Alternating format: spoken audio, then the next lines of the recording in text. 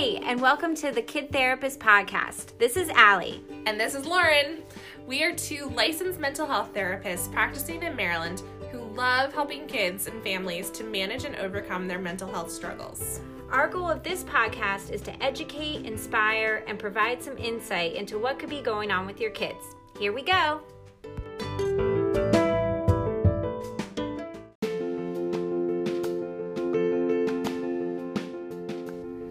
So this is Allie and Lauren, and we are so excited to kick off our first episode of the Kid Therapist Podcast about what happens in therapy for kids and how do I know that my kid needs it. We are super excited. We've never done a podcast before, so we're a little nervous, but we hope you guys like it. We have both been in the field for, 4 years, 3 years? Yeah, 4 years. Yeah, so we're still learning a lot, still growing as therapists, taking a lot of trainings and educating ourselves, but we love working with kids and families, so we hope that you guys can benefit from this.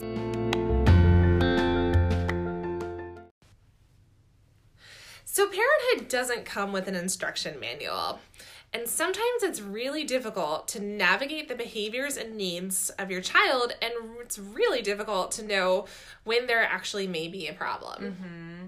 Yeah, it seems like kids, they have these periods of moodiness and irritability, and we've all seen meltdowns and all those things that come with childhood, that it's like you might need extra help with these roadblocks. Yeah, and some of the moodiness and anxiety and worries or friend issues or school difficulties, some of those are normal. And in most cases with things like, as a parent, you being very sensitive and empathetic, doing some problem solving and having a whole lot of patience, it can be figured out. Right. But sometimes it can't. Exactly. So validating them along the way, helping them understand their brain, I think is a big part of, being an adult and having kids and raising them, that we don't always know what we're doing or what to do. I mean, like you said with the instruction manual, it'd be wonderful if we could get that and understand our brain a little bit more, Mm-hmm. What to do if a kid gets a cut or if they're throwing up or sick, but it's when they have these emotional difficulties, I think parents or just adults in general get really lost. Yeah, you feel really lost and overwhelmed yourself, and sometimes you get pretty dysregulated yourself too, so you don't know what to do. But there are times when you're not just dealing with some of the road bumps of life, and there's times when you want to consider seeking the services of a mental health therapist like Allie and I. Yeah. So let's talk a little bit about what are those signs that your child might need counseling. Yeah. So, for kids that we've seen, you just notice that they have a lot of negative self-talk, they have a lot of worries, a lot of fears. Separation anxiety is a big one, especially with the school year starting. The kid just has a lot of maybe school refusal. What else are some things that you see? Yeah, I think negative self-talk is a big one.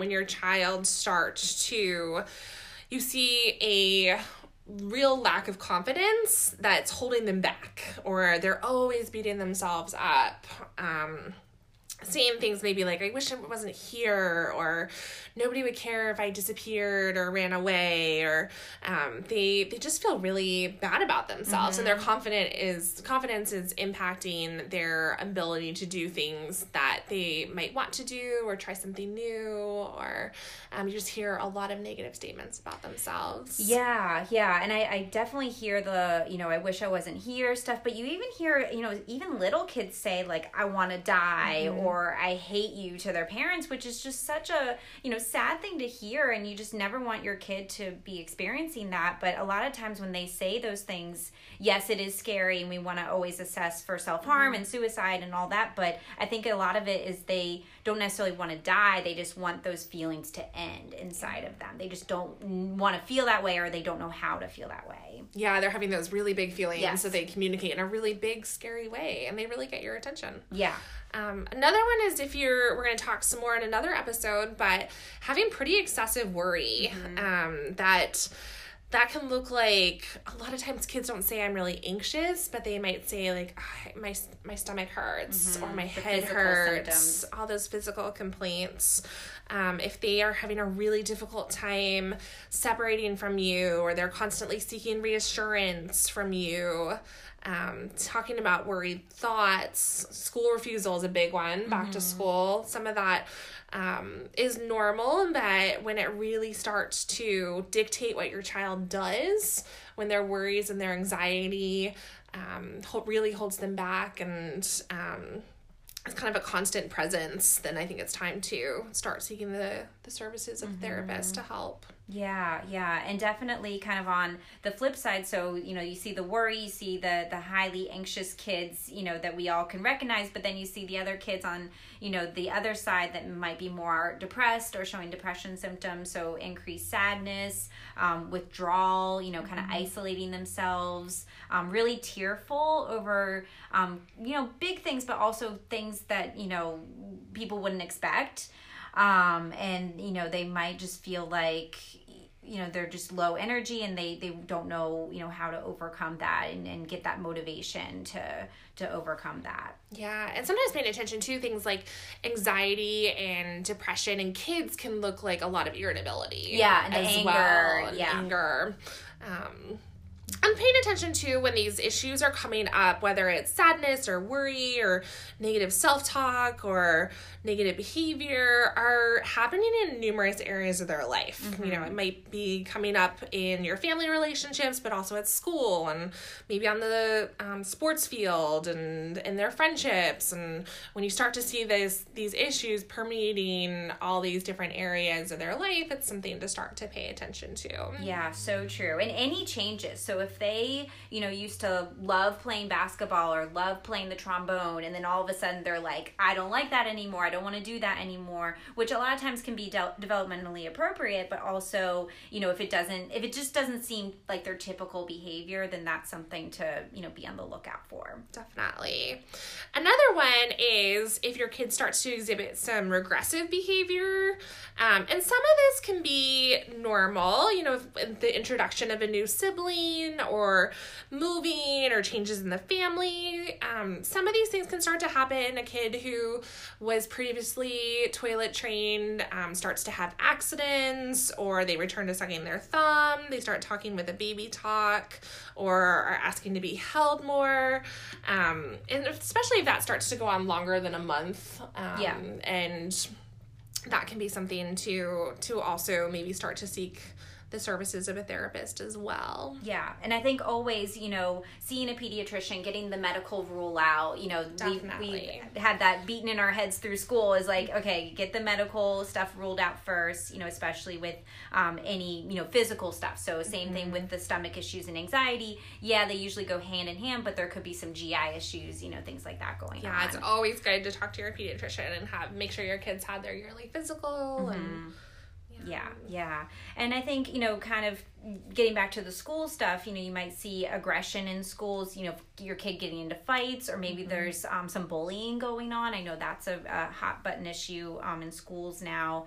But, just talk to your kids, see what's going on with them at school. If they feel like their teachers maybe aren't being helpful, if they feel like school's kind of like this battleground, like where they just, they feel like they have to kind of get in these conflicts or arguments with other kids, just see what's going on with peers and stuff at school, and their grades also. If their grades start dropping, that's a big clue. Yeah, you mentioned battleground. Sometimes it can feel like a battleground in your family too. If you feel like you and your spouse are spending all of your time, you yourselves might start fighting about how to handle your child's negative behavior or their tantrums, or you feel like they are a little ruler in your family that is all the time and energy is being spent on managing these difficult behaviors. Maybe time to seek looking into some family support and therapy, and so it doesn't consume all of your family time. And you don't want your family to feel like a battleground. Yeah, and kind of just going off of that, like what I think both of us tend to do a lot in therapy is working with the whole family. So Definitely. doing a lot of like parent training, also having the kid, as a big individual part as, in their therapy, but also involving the whole family and making sure that everybody's on the same page, siblings, parents, all that. Yeah. I think sometimes you hear from kids, we were talking about their negative self-talk, but sometimes you can hear some helpless talk as well, or not only hearing it in the way that they talk, but also through their behavior of they very quickly give up, they get frustrated very easily, they don't really have any tolerance for frustration or difficult tasks, they might have huge blow-ups over small things, or they'll say words like, I'll never be able to do this, or I'll never get it, or I'm stupid. Like the all or nothing thinking. Yes. Yeah, for sure. Another thing, we talk a lot about friends, family, the activities that they used to enjoy, thinking that everyone hates me or I have no friends. So again, kind of that black and white thinking, like, there's no gray area, and even if you try to reason with them and say, oh, isn't so-and-so your friend, or, haven't you talked to this person soon, they'll deny, they'll kind of put up that wall.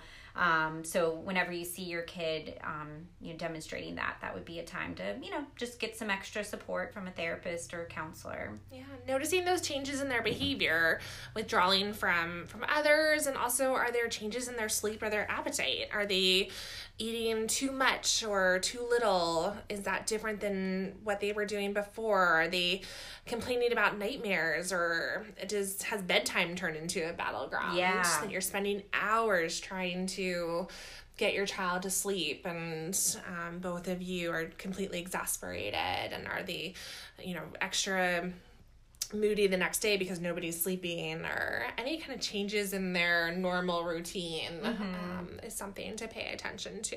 Yeah, for sure. And of course, this is a big one, just kind of, if you notice any self-harm, self-injury, suicide threats, take those extremely seriously. Like it would be more harmful just to kind of brush it off and say they're doing it for attention. But, I know that's a big thing. Oh, they're doing it for attention, but it's like, that's not a bad thing. Like they're trying to get their needs met. They're trying to, get support from that adult figure in their life. So if you see, something that's on social media, or maybe a friend will reach out. I've had some clients who the friend has reached out to the parent or the teacher and said, hey, I noticed my friend is saying these things. What a great friend to do that, first of all, to reach out to an adult. But, definitely taking any threats like that seriously, or even like the repetitive self-destructive behaviors, hair pulling, skin picking, anything that really just doesn't seem typical for them. Yeah, I love that you touched on to always take it seriously. Yeah.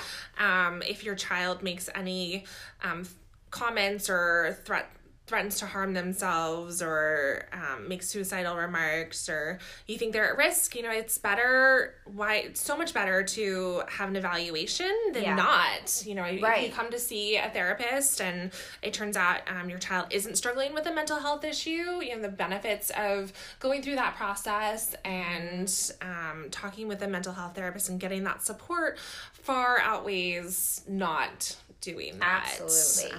And above all, we've talked about all these different signs or behaviors that your child might need some counseling.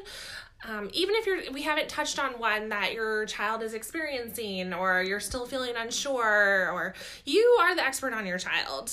Trust your gut if something doesn't feel right, and follow that gut. Yeah, absolutely. So kind of transitioning a little bit, what usually happens in therapy, for you, Lauren? I would love if you could be my therapist, to be honest. I would love to if you could be my therapist too. So what happens in your sessions? I'm curious. I think that's something that a lot of parents and kids both feel worried about or uncertain about, just kind of that fear of the unknown of what's going to happen. Even just picking up the phone or sending that email can, we just validate that that's such a brave step to take to reach out to a therapist. And before we jump in a little bit about what happens in therapy, I just wanted to emphasize too, helping your kid, or if your kid is expressing or that they want to talk with somebody, and the earlier that they get support for any of these issues that they are facing, the more they can be helped and learn and establish healthy coping skills, and that's just greater long-term health and well-being for your child and your family. And it really normalizes that when you're upset or facing an issue, that you can talk honestly about it with someone who is safe and cares, and that's a message that will stick with them long after they're even living with you. Yeah. That if they, rather than going to some self-destructive coping skills, that you've really given them the message that it's okay, and normalizing that it's okay to seek therapy. Yeah, absolutely. Whenever I have a kid who's reluctant that comes in, I compare it to like going to physical therapy, or, let's say you get injured and you break your ankle and you need to, learn some new stretches or some new exercises to re-strengthen those muscles, even though the brain isn't technically a muscle. I'm like, your brain is kind of like your own muscle that you're retraining in certain ways to have those coping skills and healthy ways of adapting and being flexible, and just kind of making it more approachable from that standpoint too, like comparing it to physical therapy. I love that comparison. Yeah. So getting back to, you pick up the phone or you email that therapist. So what happens next? Some therapists might have different processes, sure, but we'll explain a little bit about what that looks like. At first, the therapist will probably meet with you as the parents to learn more about your child and the problem and what's bringing you to therapy. And we won't be able to become an expert on your child in that first appointment. I wish we could. Actually, we'll probably never be as much of an expert on your child as you are. But that'll help us to start get a big picture of what's happening and how we can help. And it's also a time for you to evaluate if that therapist is a good fit for your child and for working with your family. I always recommend to parents that reach out to me that they attend that first appointment alone. So that way you can really share freely with the therapist about what's going on, and the child doesn't hear any or experience any shame or guilt or think that there's something wrong with them. Or it's also a way to, oftentimes parents will leave my office after that first appointment and wonder, okay, well, what happens next? How do I tell my child that they're going to come to therapy? What does that look like? They have a lot of maybe worries or concerns of how that child's going to respond, if they're going to freak out about coming, or how they even explain therapy to a child. And sometimes I think it can be really helpful if you've come that first time to let the child know that really normalizing that they aren't the only one that's facing whatever they're facing. Normalizing for them that sometimes when children feel anxious, a lot of time it's helpful to go to a person whose job it is to help kids with their feelings by talking about it and playing with them. And you can even say, if you've come and met with the therapist ahead of time, hey, mom and I went and met that person last week and we checked them out and they're okay and she's really nice. And you can even say something like, her room looks really fun, or that kind of gives that child that extra reassurance of, hey, mom and I have checked them out and we've got a good feeling about this person, and we're on your team, and this new therapist is going to be on your team, and that this is going to be a safe place for you. Yeah, I love that kind of like team atmosphere, environment kind of way that you're thinking about it. That's interesting so you normally have it where the parents come by themselves. You don't have the kids come in. That's totally different than when I do it, which is pretty cool. And that's okay. And I do like to have some, one-on-one time with the mom or dad or guardian, whoever brings them in. But I think it's also kind of cool to have the kid come in by themselves and ask them straight up, like, why do you think you're here today? Like, do you even know who I am or what I do or anything like that? And just kind of get a sense of what has the parent shared with the kid? Are the kids totally in the dark? And that's definitely happened before, where the kids are like, I don't know what this is. I mean, this room looks pretty cool, but I see some toys. I think you're okay. But just immediately building that rapport with them, right off the bat. Yeah. And I think it's so important for, as the parent listening to this, we'll touch on this some more, but to really evaluate, is this therapist the best fit for your kid? Totally.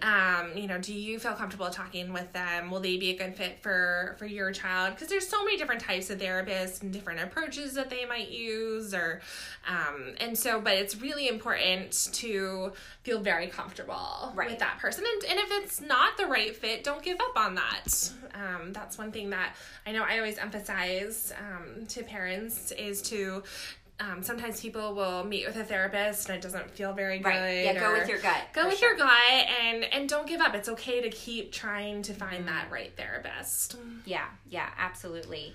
So what happens in therapy for you when you're working with kids? So we kind of establish goals. I think that's been something that's really important. I know we both learned this from community mental health, setting up goals, having a treatment plan, kind of having a roadmap where you see therapy going. So I always emphasize that with, the parents and the kids, and you want to have their buy-in where they, you'll be able to measure, all right, when are we done here? And I think discussing discharge, meaning when you guys will be done with therapy, discussing that in the very first session, because, you hear some kids that are in therapy for years and years and years, which in a lot of ways I think is awesome, can be really supportive, and maybe they experience a lot of life changes and transitions that they would need that kind of support. But a lot of times, therapy, I think, you want to have these goals, short-term, long-term, talk about what that's going to look like, have it, written down, kind of have it very clear, like we know what we're looking for when we know that this goal has been achieved. And if new goals come up along the way, that's fine too. We'll talk about that. So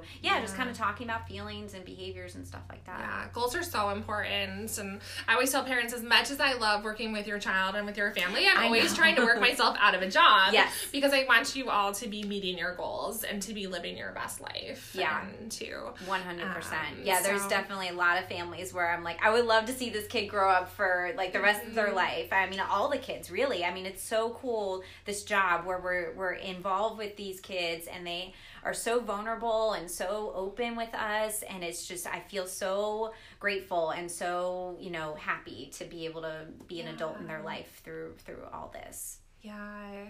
So I think a lot of parents wonder when your child walks into that room with their therapist, what's going on in there? What's happening? Yeah. So, just a lot of activities, especially in the beginning, building that rapport. I know, Lauren, she's a registered play therapist.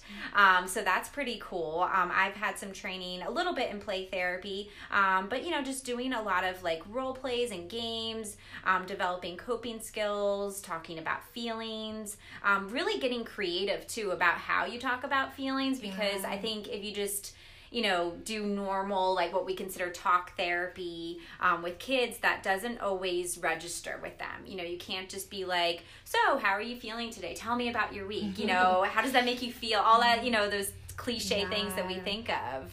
It doesn't always work with kids. Yeah, I know Allie mentioned that I'm a registered play therapist, and I know Allie is so creative and uses so many different approaches to meet kids where they're at and help them reach those goals. And it can be, for kids, a lot of them, your brain is split into two different parts. You have the left side of your brain, which is your language center and word center, and then there's the right side of the brain, and then that's kind of where your emotions are and more creativity. And it's really powerful for kids to use a lot more of that creative side to access and express their feelings. The things like Dr. Gary Landreth, he's the father of play therapy, and he said, for kids, toys are their words and play is their language. And so it provides a safe and therapeutic relationship, with things like toys and sand and games and art activities and all these ways for children to express themselves and learn to manage their emotions and their behaviors and problem solving and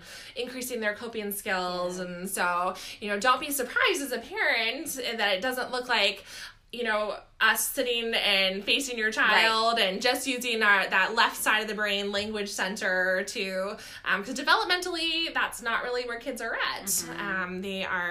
It can look a lot more like maybe playing a game to learn a skill of regulation, or using some sand to show something about their world, or and also kids have a lot of fun. Oh, yeah. They do that. They want to come back. They want to come back, yeah. And I think, I know you mentioned fun, and I know fun is a big piece to it, but I think a lot of times parents ask, oh, have fun, or they ask them at the end, did you have fun? And it's not always fun, even though we're doing a lot of expressive stuff and art and games that are traditionally considered fun. But a lot of it can be very emotional for them. And so maybe just kind of a tidbit for parents, like try not to ask that. I always try to discourage parents from asking that question, because kids are doing very real work, just as we do as adults in therapy. It just looks very different. Right. Yeah. Would you ask a adult after therapy, did you have fun? No. Or even after any doctor's appointment, like, it's work. You're trying to figure out what is going on and how you can solve that problem, basically. So we talked a little bit about the signs of what to look for, how to maybe know that your child would benefit from counseling services, maybe what happens in therapy. Now, what if you're listening to this and you're at that point where you're ready to make that phone call or send that email and find a therapist? A lot of times it can feel overwhelming for people to even know where to start. So let's talk a little bit about that. What are some places that parents could start to look for a therapist? So where we work, a lot of people use their insurance.